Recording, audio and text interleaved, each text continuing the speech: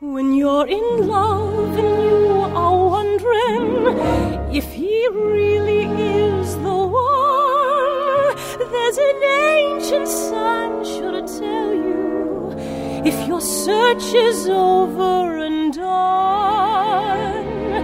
Catch a bee, and if he don't sting you, you're in a spell that's just begun. It's a guarantee to the end of time. Your true love you have won.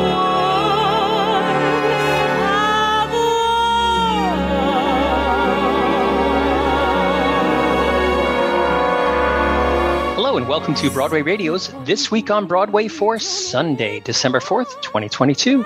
My name is James Marino, and in the broadcast today we have Peter Felicia and Michael Portantiere.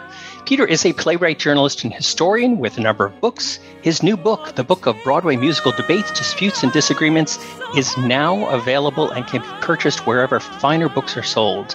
Peter has columns at Masterworks Broadway, Broadway Select, Encore Monthly, and many other places. Hello, Peter. Hi. Peter, close your ears for a second, okay? Okay. Everybody needs to go buy Peter's book right now. Right now, because you know somebody you can give that to for Christmas or buy it for yourself because it is so, so wonderful. Peter, you can come back now. All right. So also with us is Michael Portantiere. Michael is a theater reviewer and essayist. He's the founder and editor of castalbumreviews.com. He is also a theatrical photographer whose photos have appeared in the New York Times and other major publications. You can see his photography work at followspotphoto.com. Hello, Michael. Hello. So it's the most wonderful time of year, isn't it now? Mm-hmm, mm-hmm. Yeah. It is. You guys are all set with your Christmas shopping, holiday shopping and stuff like that? Yeah. No, but what I love about Christmas time is that everybody's much nicer to everybody saying, it's Christmas. Let's give a break here. So I wish Christmas were every day of the year because people really do step up to the plate and become nicer people. I was going through Times Square last night, and I happened to notice, as would your insight as well, Peter, that people are especially nice. I mean, the Elmos are not attacking you as much. So, and the various Elsas and Annas, and Captain America. Captain America was looking a little bit sad about the Team USA in the World Cup. So it is a little bit better this time of year here in New York City. So Peter and I got over to Circle in the Square Theater to see the new musical K-Pop, which played off Broadway and is a transfer to Broadway, but not an exact transfer. Has a little bit of a change here. So Peter, did you see it off Broadway? Yeah, it's tremendously different, especially because on Broadway, when it was at ART on 53rd Street and 10th Avenue, you had to do a lot of walking here, there, and everywhere. So that is completely taken out of the equation now that it's at Circle in the Square. That said, I think this show is going to bring a lot of pleasure to a lot of people who love concerts, because that's basically what it is. And so the audience I saw it with was tremendously enthusiastic. No sooner were a group of men or women. There were two groups, boy group and girl group, as they're called, who just as soon as the lights come up and they're in a posed position, the people are cheering already. And when they do their movements during choreography, it's not so much the choreography involves so much leg work as much as it seems to involve gestures. But the type of thing that Zach was talking about in the chorus line, where he really wanted precision, that everybody be the same, these groups really are tremendous at doing this. There are many, many, many gestures that aren't necessarily logical. I don't mean that in the worst sense of the word, but I mean, a hand gesture will be followed by a different hand gesture with the other hand. And it's amazing how the precision works so wonderfully well. They're really tremendous groups of people who really know what they're doing. So there's a lot of screaming going on in Circle in the Square, a lot of woos, a lot of happiness. And it really is a concert, because when it gets down to brass tacks, when it really starts dealing with the book, it has every cliche in the book. And because here we have a star who suddenly decides that she's in love with somebody who is considered her underling. And she is encouraged to drop him. And that's the conflict. Will she drop him and lose her chance at stardom because they really feel she should be a single woman who isn't involved with anybody, so that everybody in the world can think that he or she has a chance with her. So we'll see if she does succumb to the pressure that she's given to be a star, or if true love is going to be enough for her. So that's something we've heard a lot. The audience didn't react to it badly, probably because, as I say, they come from a concert world, and as a result, they may have not even heard this story, which was a very famous trope back in the days of early movie musicals, love versus career, a very famous conflict in so many shows. So really, those who enjoy concerts, I think, are going to have a wonderful time at K-pop. One of the shows it's a trope in is Funny Girl. Sure. Yeah, right down the street. Right. Peter, just a fact check. You said ART, but did you mean Ars Nova? Ars Nova. Yeah. Yeah. I don't know if did it play at AR2, but it was an Ars Nova production. Was it? Was it originally from ART in Cambridge? No, I don't mean that. No, but I think that ART theater space. I think it's called ART on 53rd Street on 10th Avenue. Oh, that's the name of the theater space. The space, yeah. But it was an Ars Nova production, and Ars Nova is still involved with this transfer. Yes. Oh, okay. I'm not sure that I knew that was the name of that space. That's they have periods between the A and the R and the ART T. New York. Is it ART NY or something? Yeah. Oh, so Art New York. Okay, yes. I can understand the confusion, but anyway, that's the story. Yeah. Yeah, art is tough. Art isn't easy. Yeah. So I think, Peter, I think you went kind on the book, much kinder than I was thinking, because this love interest showed up for one scene in the second act. And it did come up out of the blue, I'll grant you that. It literally came up through the stage. It really came up out of the blue light. Yes, it did. An amazing production, and I agree with you about the concert element of it. It seems that there's much more concert in the Broadway production than in the off-Broadway. I'm not really sure that's true, but I felt like there was more story in the off-Broadway production, and it was tighter, and they have gone for, let's do a lot of crowd-pleasing stuff, and my goodness, the audience was just screaming and screaming when I was there, and so people are really having a wonderful time. I had a very good time. I thought it was great entertainment. I didn't think it was great theater. I think that they really have some book problems that are going to make traditional Broadway theater goers say, this is not really the show for me. But if they can lock into that audience that was really wonderfully enthusiastic about this show, they're going to have a hit on their hands. But it's an uphill battle to market this. I was there last night, so Saturday evening, 8 p.m. show, and it was 2/3 full. Saturday evening is the time you need to be 95% or totally sold out so that you can make through the Tuesday and Wednesdays. So I don't know how K-pop is going to fare, and I think that they have a marketing challenge in front of them to get it going, keeping running. But my goodness, what a tremendously talented cast! Sure, tremendously talented cast. I mean, just everybody. But I felt like so much of within the K-pop show is a film documentary director, producer, and I felt like the film documentary director, producer, and the cameraman were everything was forced with them, insofar as the book goes for them, and I'm almost like sounds a little like MJ. Yeah, yeah. But MJ does it better. Okay. Yeah. MJ does it better. Your point is well taken, though. Yeah. And the MJ thing was actually real. That really happened. That was an actual real MTV documentary. But they used this documentary within K-pop as a tool to show the backstage stuff and all the other stuff that was when it was off Broadway. These were scenes that you saw live. As you were immersed in this world of K-pop that you were walking through and being a part of. So that's K-pop at Circle in the Square. Michael's going to see it coming up.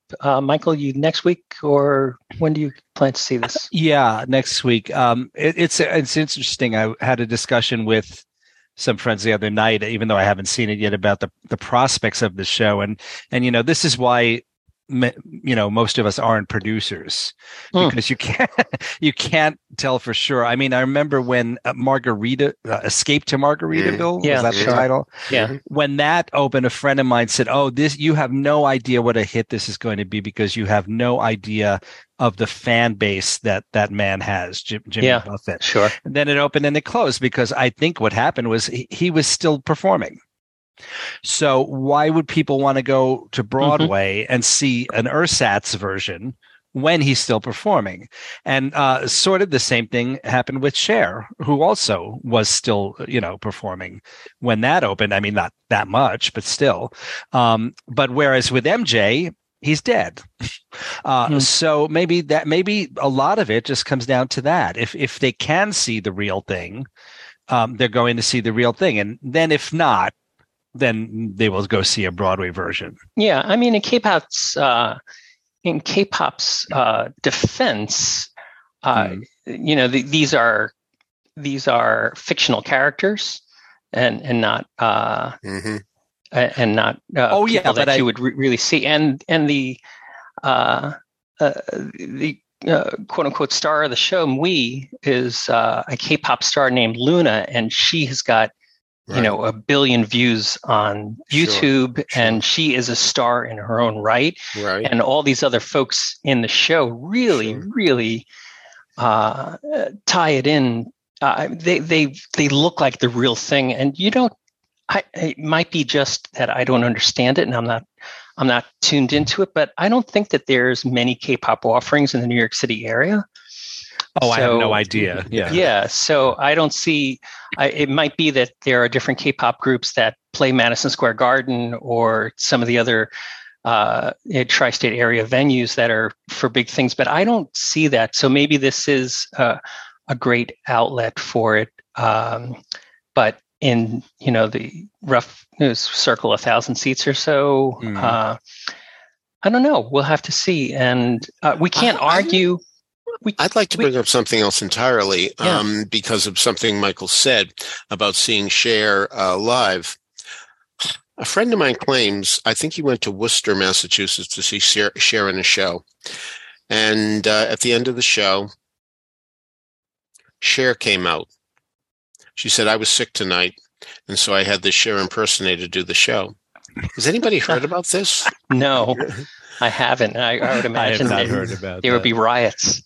Yeah, I mean, he was furious. It seems highly unbelievable. It seems like a joke to me. But he swears that this is what happened. And so I guess I should do an internet search. I never have. He only told me this recently. But if anybody else knows about this, I'd be interested in hearing if this was a one-time only thing, or if this is something that happens every now and then with Cher. Or if it happens to anybody else, if anybody knows about this type of thing happening. But I can understand why he was pretty furious. Michael, can you get Steven Brimberger on the phone and see if he's stepped in for Barbara? Because Steven could do Barbara better than Barbara. So. I don't know, but I just Googled that, Peter, and for what it's worth, I didn't see anything you would think it would be front page. Yeah. Maybe I it was, would imagine. Maybe it was just a joke and he fell for it. Maybe she changed. Maybe she changed really quickly and then came out and said that. Or indeed, the impersonator pretended to be Cher coming out saying that. Who knows? Who knows?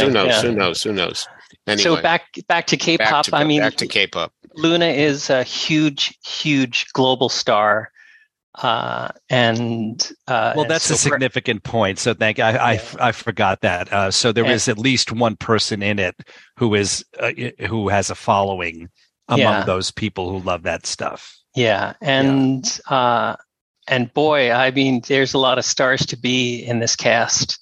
This cast is just unbelievably beautiful and unbelievably talented.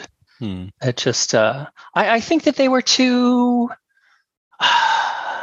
again, we were talking before about Margaritaville, and if we were smart producers, if the things that we said were just, truisms and easy to do, the three of us would be calling you from our yacht in the Bahamas, Sure. And, right. That's what I meant. Certainly we could be very long about this. I feel like K-pop in doing the Luna, the character Mui and the two the boy group and the girl group, I think it was too much show and they kept on having to narrow it down. And then we lost the boyfriend storyline and we lost everything else. So I feel like while,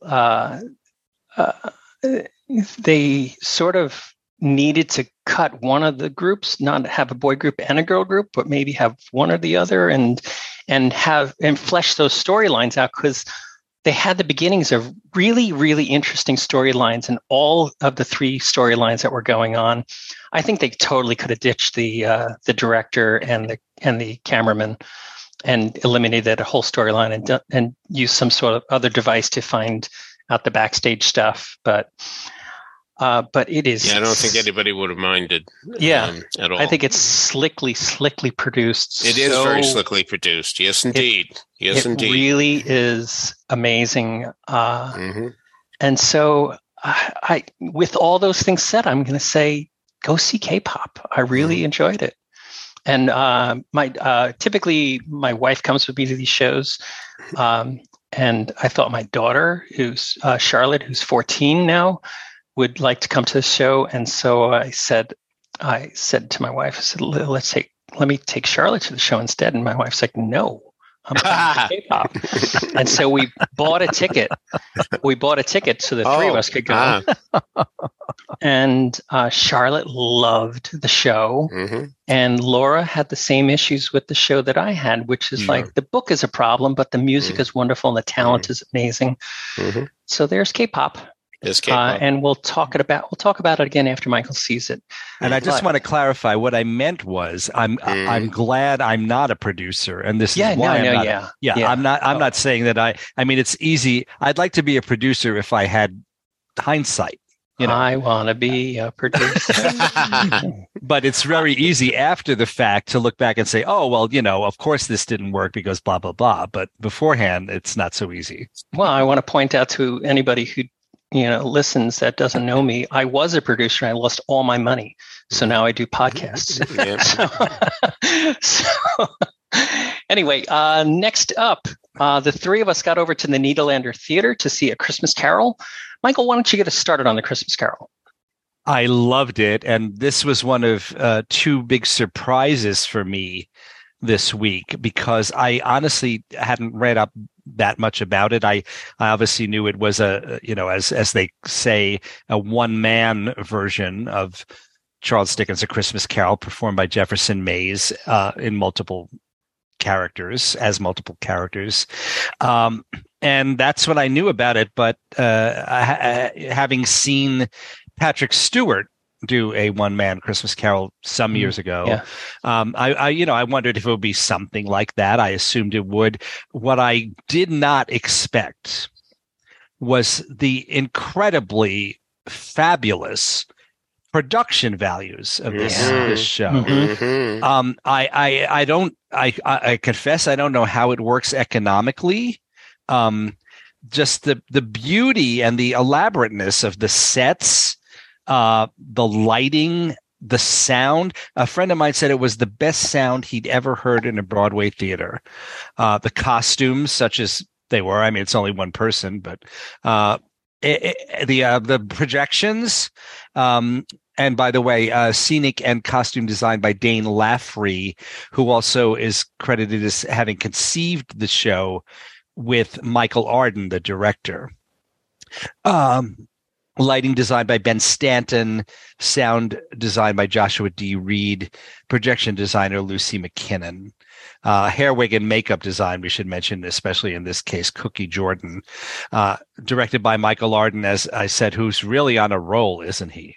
Isn't he? Yeah, sure. Boy, Very talented guy. We remember Michael Arden when he was in Big River, as Huck, right? Isn't that who he was? I actually Sawyer, saw right? him do a reading of 110 in the Shade, where he played the part that Bobby Steggert would eventually play, and he was terrific. Yeah, it was a marvelous actor, but boy, he certainly has segued into becoming a marvelous director.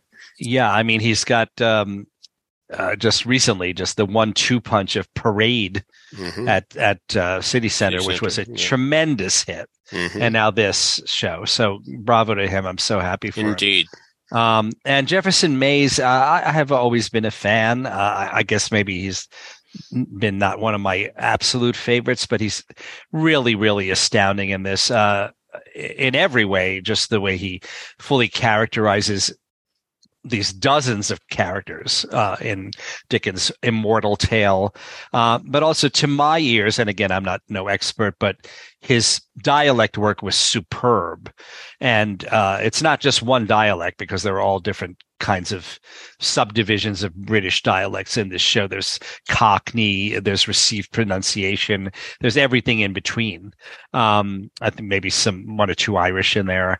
And I looked him up again, and because I wasn't sure where he was from, but he is American. So I don't know if he studied dialects specifically, in school and drama school, but whatever he did to get there, it's really, really, really amazing what he did. And I just thought, that it was one of the best shows I've seen in a while.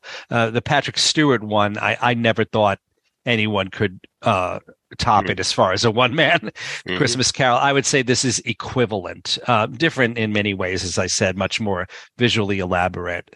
So some people will appreciate it more in that way. But the way that the story is told, and the way he fully embodies all of these characters and plays against projections and creates the effect sometimes that there are dozens of people on stage when there aren't. I adored it, and it was all the more so because it was such a surprise, because I never ever expected anything as elaborate and as beautiful to look at and listen to. All right, Peter, what'd you think? Exactly the same. I expected he was going to stand at a podium and just talk. And I never expected. There's one set that is so elaborate that is used for maybe I don't know, a minute and a half, 2 minutes, and you never see it again. And yet, I'm telling you, they really spent the money. And it's so important for so many people to feel they're getting their money's worth. And it's very hard to do that, given the fact that tickets are so expensive. But at least here you get the impression that they weren't stinting on the budget, that they really were giving you more than you expected. As Michael said, I was amazed at the production values, just amazed. And everything that he says, I certainly agree with 1,000,000%. So the funny thing was that in a strange way, I mean, this is a story that we all know very well that comes around every Christmas. There have been a million adaptations, including one I did that was just done upstate New York.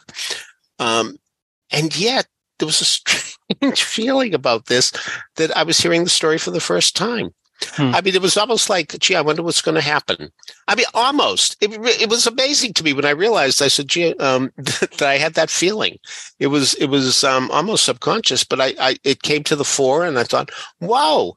Whoa. I mean, isn't this wonderful that the story I know inside out suddenly it almost had me in the palm of both hands that I for a second, whoa, what's going to happen? What's going to happen? Are you kidding? You know this story. And yet that is the power of what Jefferson Mays is doing. And he is marvelous at all these different characters with all these voices. And I guess we shouldn't be surprised because don't forget he played all those different characters in Gentleman's Guide to Love and Murder. So, and what a season, because, I mean, there he was in a small part in The Music Man, though, to be frank, let's not forget that when David Burns did this in 1957, he got a Tony in 1958 for playing that part.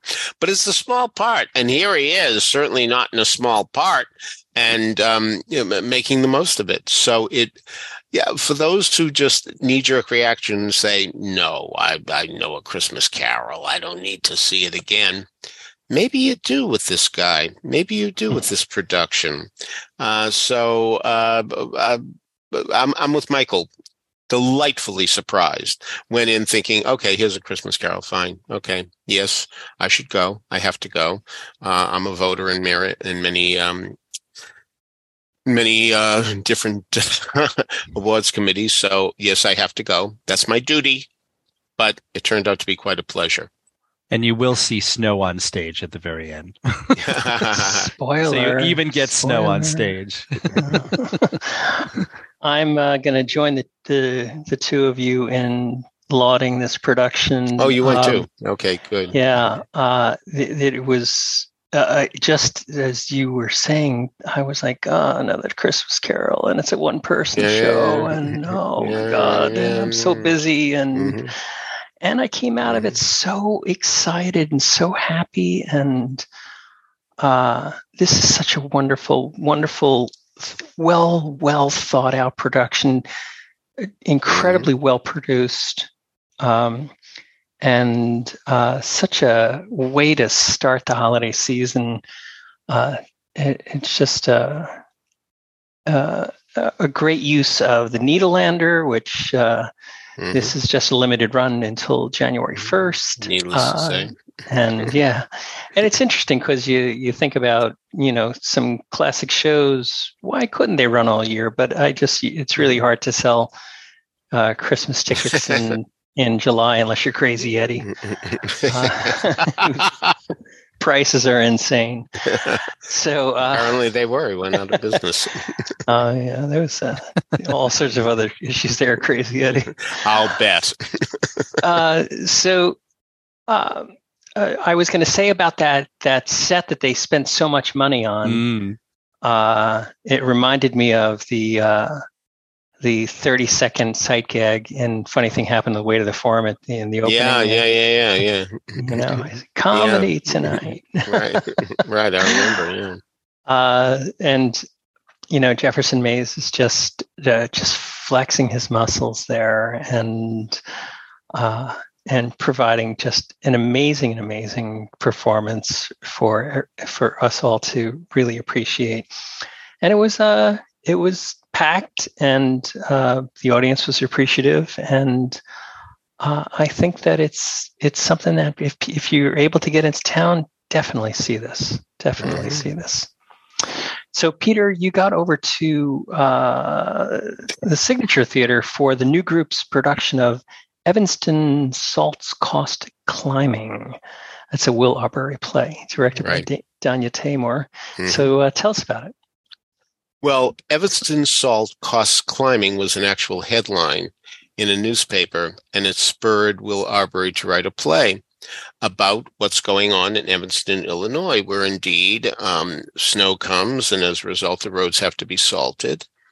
And because there are so many concerns with the environment, there are a lot of people who, of course, object to what is being put on the roads because it may be affecting the birds, it may be affecting the wildlife, et cetera, et cetera, et cetera. And I think Arbery's point is We worry a great deal about things that happen to in the environment involving trees, foliage, what have you, and animals. But what about people?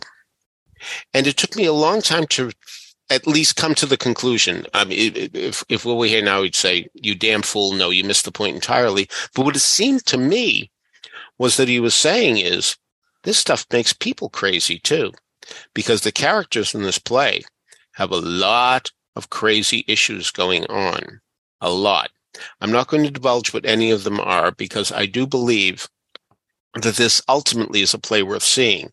It is something that takes a while to get well, for me anyway. Maybe all of you will do much better, but it took me a long time to realize what I thought he was getting at. But I really do believe I'm on the right track in saying that this stuff makes people crazy. So with the title, Evanston Salt Costs Climbing, the cost is indeed to human life. And so these people really do suffer as a result of working with this salt. So it's a 4-person cast. We have 2 workers, played by Jeb Krieger and Ken Leung. And their boss is played by Quincy Tyler Bernstein, or Bernstein. I don't really know how it's pronounced, but I certainly know that she's a wonderful actress, and it certainly comes through here. She's their boss. And we also have her daughter involved, played by Rachel Sachnoff. The daughter wants to meet a musician. She believes that she's going to really get involved with him in not just as a fan. And we think this is crazy. I mean, and that's the point. Again, has it been a situation that this salt has driven her crazy? The mother certainly has her issues. Well, they all do.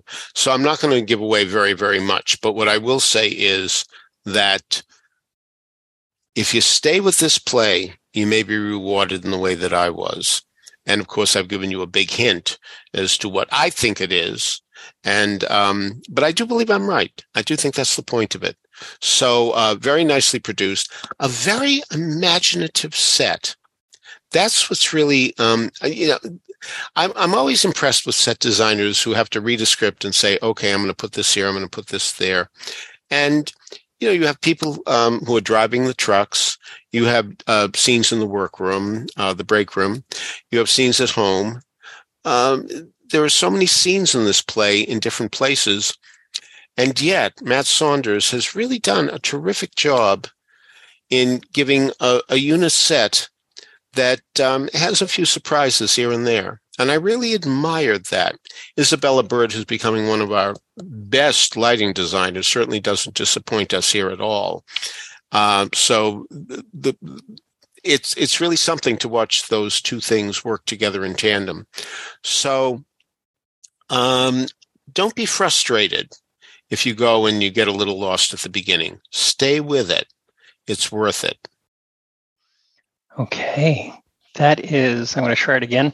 Evanston Salt Cost Climbing, right, at the Alice Griffin Jewel Box Theater at the Pershing Square Signature Center. It's playing through December 18th, so you have about 2 weeks left to go check it out.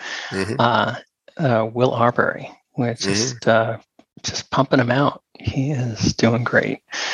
Okay, so Michael, you next up, you got over to the Met where you saw Aida and not that other show at the Met. But so tell us about this. Have they found a new twist on Verdi's Aida? No. The specific reason I went is this is the production they've been doing for decades now that is really the most spectacular production in the Met repertoire, with the possible exception of Turandot. I guess they're about the same. And this one is Sonia Frisell. Is a Sonia Frisell production with sets by Gianni Caranta, costumes by Dada Saligari, lighting design by Gil Wexler, choreography by Alexei Ratmansky, and the director of this revival is Stephen Pickover. It's just really incredibly spectacular, but in an intelligent way, because it's set in ancient Egypt. They're able to do things in a way simply with like just huge walls as sets. Rather than, I mean, they're not actually that detailed, but they're just so huge that they create this incredibly impressive effect. And then that plus the costumes and the fact that there were so many people on stage, and, you know, spear carriers and horses. I'll get to that in a moment. So it's really, I've been hearing rumors, probably more than rumors for a while, that this production is going to be retired soon. So I had to go see it, especially since I had a friend in town from Boston who had never seen it. And I said, well, we've got to go to this because it may be your last chance. So they said about Phantom. That's what they said. Well, yeah. Yep. Good point. So anyway, we were really both very glad that we went. I won't get into the details because actually, unfortunately, the woman singing Aida was having some issues. I think she was having a bad night. But some of the other people were doing really well. The tenor who I mentioned before, his name is, apparently it's pronounced Brian Jade, even though it's spelled Jagde. And he's a New Yorker. And he looks really good on stage, and also has a very, not the most beautiful tone of voice, but very powerful and very solid and very exciting. So I looked forward to hearing him again. And a new mezzo, new to me, Alessia Petrova, in the role of Amneris, which most people feel is actually the most interesting role in the opera, certainly from a dramatic standpoint. She also has incredibly beautiful stuff to sing. And we sat in the family circle, like almost all the way at the top, and the sound was great, and, you know, we could see everything. It was an obstructed view, and but there was a moment because the triumphal scene, the famous triumphal scene, which is the big spectacular moment, comes in Act 2.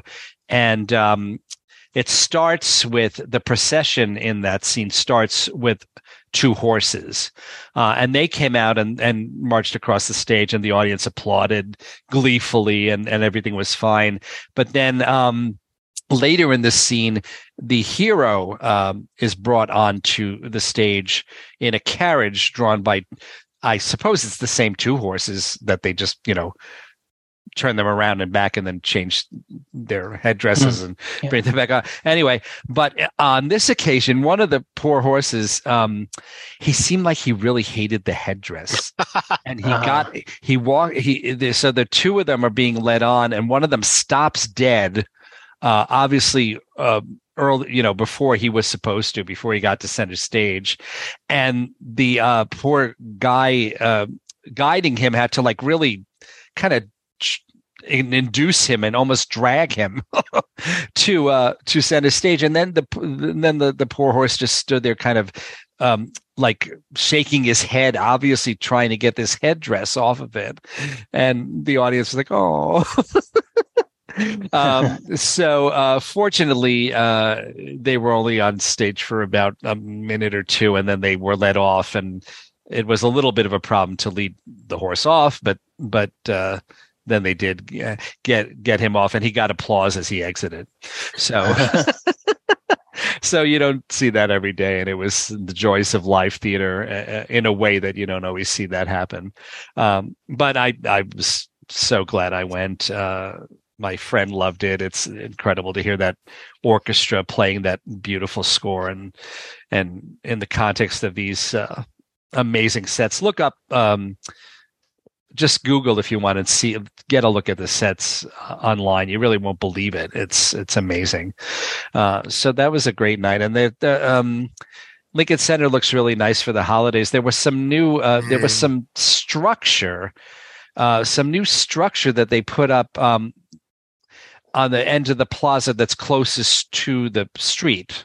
to Amsterdam Avenue. And we couldn't figure out what it was. It seems like an art installation, but it's almost like this huge globe thing that you can, I think, walk into, and it lights up in all these different colors. So I can't imagine it's permanent, but it must just be for the holidays. But we asked someone at the Met, and they had no idea what it was. But if you do go to Lincoln Center anytime within the next, well, certainly between now and Christmas and New Year's, I'm sure you'll see it, whatever it is.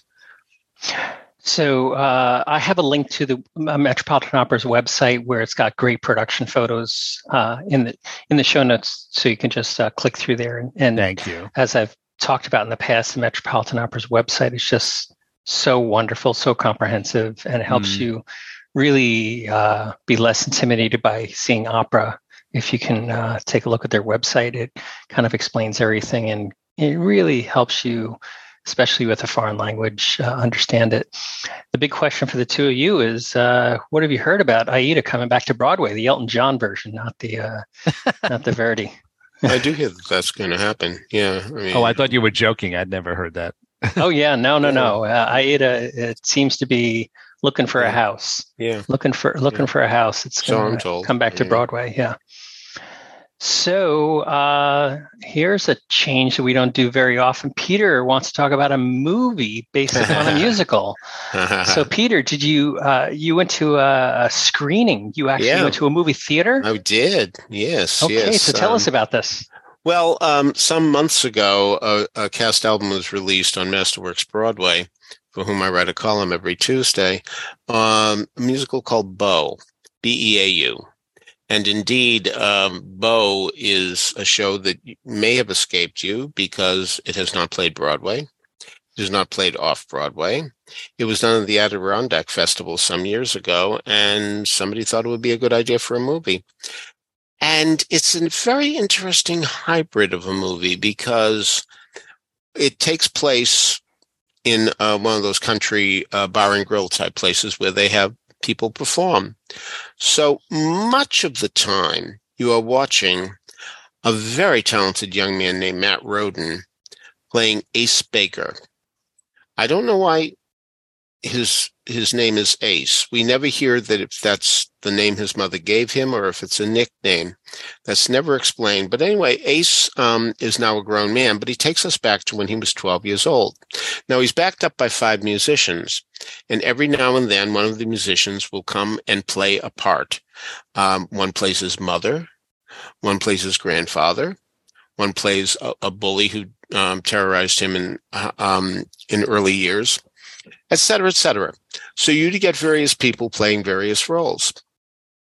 And while it would seem like it's simply a filmed concert, every now and then you will get a scene that takes place in a realistic place.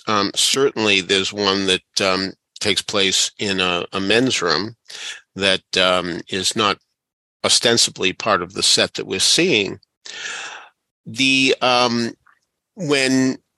Well, let's do it this way. Beau has been told throughout his life that he does not have a father, that he does not have a grandfather. They simply do not exist anymore. One day he's home and a phone call comes in.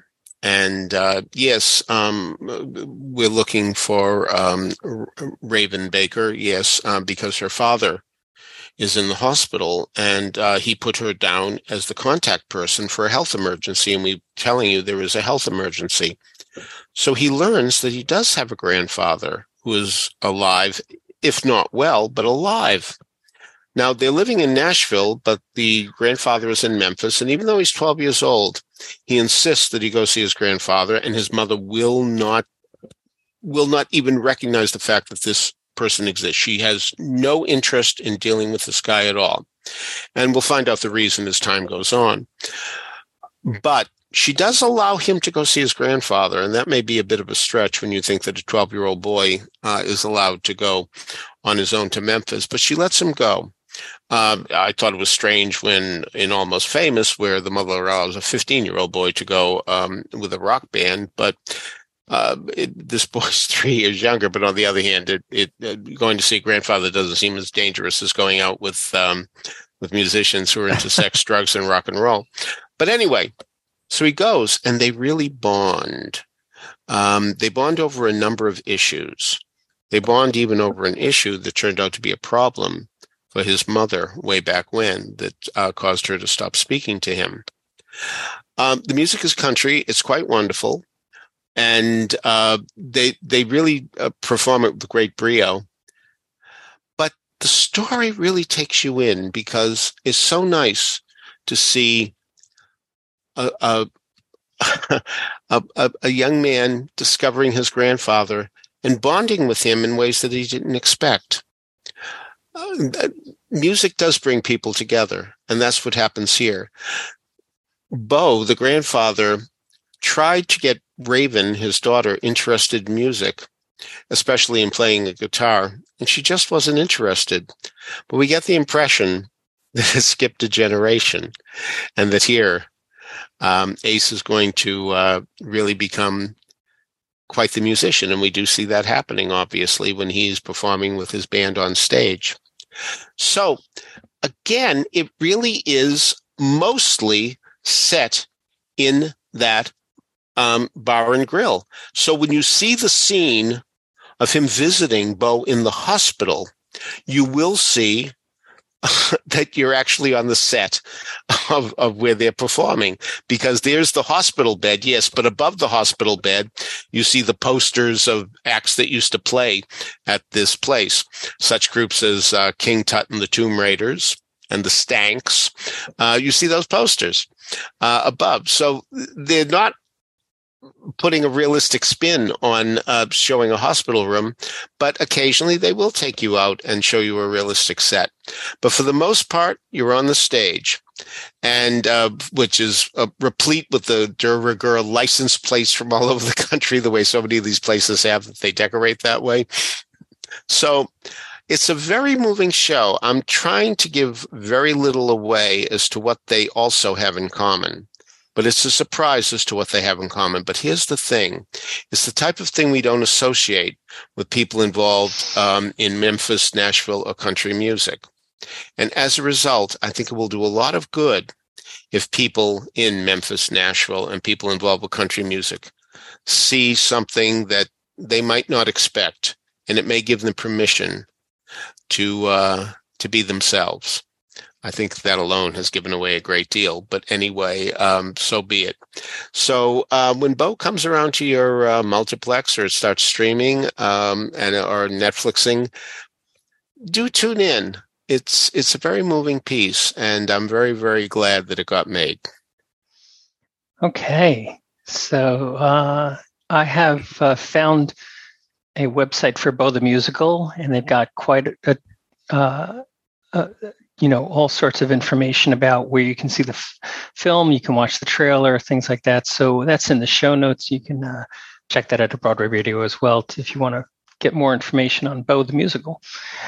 So to wrap up this morning, Michael got over to Carnegie Hall to see Audra McDonald in concert. And when I was pulling the show notes together for this, Michael, I noticed there was a very interesting name of a piano player. Did you notice that? Yes.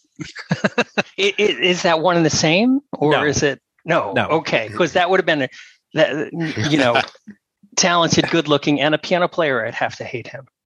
So why don't you tell everybody, get everybody in on in the info there? Yeah, well, let's start with that so people know what we're talking about. Audra's pianist on this occasion was someone named Jeremy Jordan. Whom she said is new to her. I don't know the background, but no, it is not the Broadway actor Jeremy Jordan. And now this, I mentioned earlier that I had two really, really pleasant surprises this week. One of them having been that I didn't expect that physical production for A Christmas Carol. And then the other one was, first of all, this concert, I didn't even know this was happening until like 3 days ago. And then tickets were offered to me, and I said, well, sure, I'll go see Audra McDonald at Carnegie Hall. And I was assuming, I still haven't even to this moment checked, but I assume they just did not do Ohio State Murders that night. Yes. Although if there is an understudy, they could have used that as a perfect opportunity to put that person on, but I think they just didn't do it. Yeah. So that was the first surprise that it was happening. Then I looked up, when I was offered the tickets, I looked up the concert on the Carnegie Hall website or wherever, and it says Audra McDonald, Andy Einhorn, music director and conductor. And then it says Jeremy Jordan, piano, Gene Lewin, drums, Mark Vanderpool, bass. So I was expecting that she was going to sing with a trio, and even though it said conductor, sometimes a conductor is listed for a trio. Well, there was a 43-piece orchestra. Wow. Oh my goodness. Can you imagine having a 43-piece orchestra and not even mentioning it in the marketing materials and the ads? And it wasn't even a pre-existing group. It wasn't the New York Pops. It wasn't the Orchestra of St. Luke's. It looks like they hired 43 people. It was absolutely incredible, especially considering the program and the artist. I mean, Audra started out with "I Am What I Am," and she dedicated it to very movingly to what recently happened in Colorado with that horrible killing at the gay bar. Then she did, this is Act One alone. Okay. She did Pure Imagination from Willy Wonka and the Chocolate Factory. She did Mr. Snow, recreating the Lincoln Center, a little bit of a role that first brought her to prominence and won her first Tony Award. Then, and by the way, that was with the original orchestrations. So that was the first hint of what that was going to bring us in terms of hearing classic songs performed by a 43-piece orchestra at Carnegie Hall in their original orchestrations. Then she did she spoke a tribute to Diane Carroll, and she sang "A Sleeping Bee" from House of Flowers. Then she spoke a tribute to Barbara Cook, and she sang "Will He Like Me" from She Loves Me. Then she sang "Summertime Unplugged." She put the mic away and sang it unplugged. Then she sang "Cornet Man" in the original key with the original orchestrations. And the end of Act One was Rose's turn. Wow. Oh, wow. So you're like, well, where can you go from there? I won't even tell you most of the stuff in Act Two, but she did a fabulous, very Brecht-Weileyan arrangement of Cabaret. I never heard, and of course we know the connections between that show and Brecht-Weill, but I never heard the music arranged in such an obviously Brecht-Weill way. So that was really quite something. The encore was "Home" from The Wiz. And then the second encore was she and Andy Einhorn. He leapt off the podium and started to sing with her. They did that famous duet of "Happy Days Are Here Again" and "Get Happy" that was made famous by Barbra Streisand and Judy Garland back in 1963 or whenever that was on Judy Garland's TV show. That sounds right. It was an incredible night. Audra was in amazing voice. I have seen her in concert before, but not for many years. And I guess the last time I saw her in concert was with Barbara Cook, because they used to concertize together, and she certainly spoke about that. I don't recall her ever being doing as much patter and being so hilariously funny and charming as she was last night. She really made Carnegie Hall seemed like her living room, and everyone, there, of course, they adored her to begin with, and it was just a love fest. And her voice is a phenomenon; it really, really is. And her acting ability, I don't think I even need to mention, it goes without saying that she's one of the absolute greats. So that was enough to, there was no Christmas material in the program, but it was enough to get me in the Christmas spirit because it was so incredibly amazing. And all the more so, again, because I had no idea that this concert was even happening until like 2 days ago. Mm.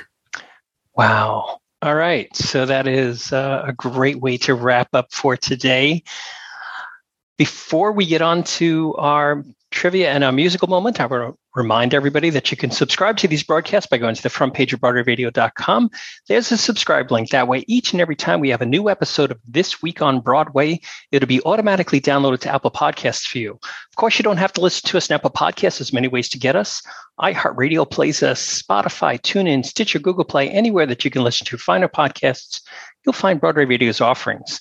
Contact information for Peter, from Michael, and for me can be found on the show notes at BroadwayRadio.com, as well as links to some of the things we've talked about today, including all those various things from the Metropolitan Opera's website to Bo the Musical and all the other stuff. Also, I forgot to mention at the top of the show that Jan Simpson had her most recent episode of All the Drama, where she talks about Pulitzer Prize winning plays, and Rent is the current offering that Jan has brought us in the month of December, her Christmas present to all of us, her holiday present to all of us. So take a listen to that as well. So Peter, do you have an answer to last week's trivia? In this play's Boston tryout, it had a different title than the one it acquired before it was a smash hit on Broadway and a Pulitzer Prize winner. At first, it was named for what this character was. In the end, the play simply used its character's name as its title. What was the original title? What was the eventual one? Until the very last moment before it opened in Boston, Harvey was known as the Puka, which indeed is what Harvey was. You can't keep a good man down. After falling to an unprecedented 12th place, Tony Janicki rose to the top. Following were Juliette Green, Josh Israel, Mike Meany, Brigadude, Sean Logan, Jack Leshner, Isaac Blevins, J. Aubrey Jones, and Paul Whitty. This week's question. He was one of those jazz musicians who used a nickname as his first name. He recorded an album of a world-famous Broadway musical that included a song that wasn't totally cut, no, but had been cut to only a few bars by the time the show reached Broadway. What's surprising is that when Capitol Records decided to release a 45 records of 2 songs from this album, they included this virtually dropped song. On the other side of the single record was indeed a song that's still in the show, and here's a hint. It was the show's second song. Who's the jazz musician with the nickname? What's the musical he recorded? What's the cut song? And what's the one that survived as the show's second song? Okay, if you have an answer for that, email us at trivia@broadwayradio.com. We'll let you know if you're on the right track. So, Michael, what do we have in this week's musical moment? Well, we have 2 cuts from Audra McDonald's album titled How Glory Goes, which I'm pretty sure was her first solo album. I adore this album ever since I got it. The opener is the aforementioned Asleep in Bee from House of Flowers, which I was lucky enough to hear Audra sing last night live at Carnegie Hall in the same arrangement, by the way. And the closer is the title song of that album, How Glory Goes, from Adam Guettle's Floyd Collins, which I think is one of the most beautiful, profound, moving songs ever written for the musical theater, certainly on the subject of mortality, and nobody sings it better than Audra. All right. So on behalf of Michael Portantiere and Peter Felicia, this is James Marino saying thanks so much for listening to Broadway Radio's This Week on Broadway. Bye-bye. Are we everywhere? Are we anywhere at all? Do we hear a trumpet call us and we're by your side?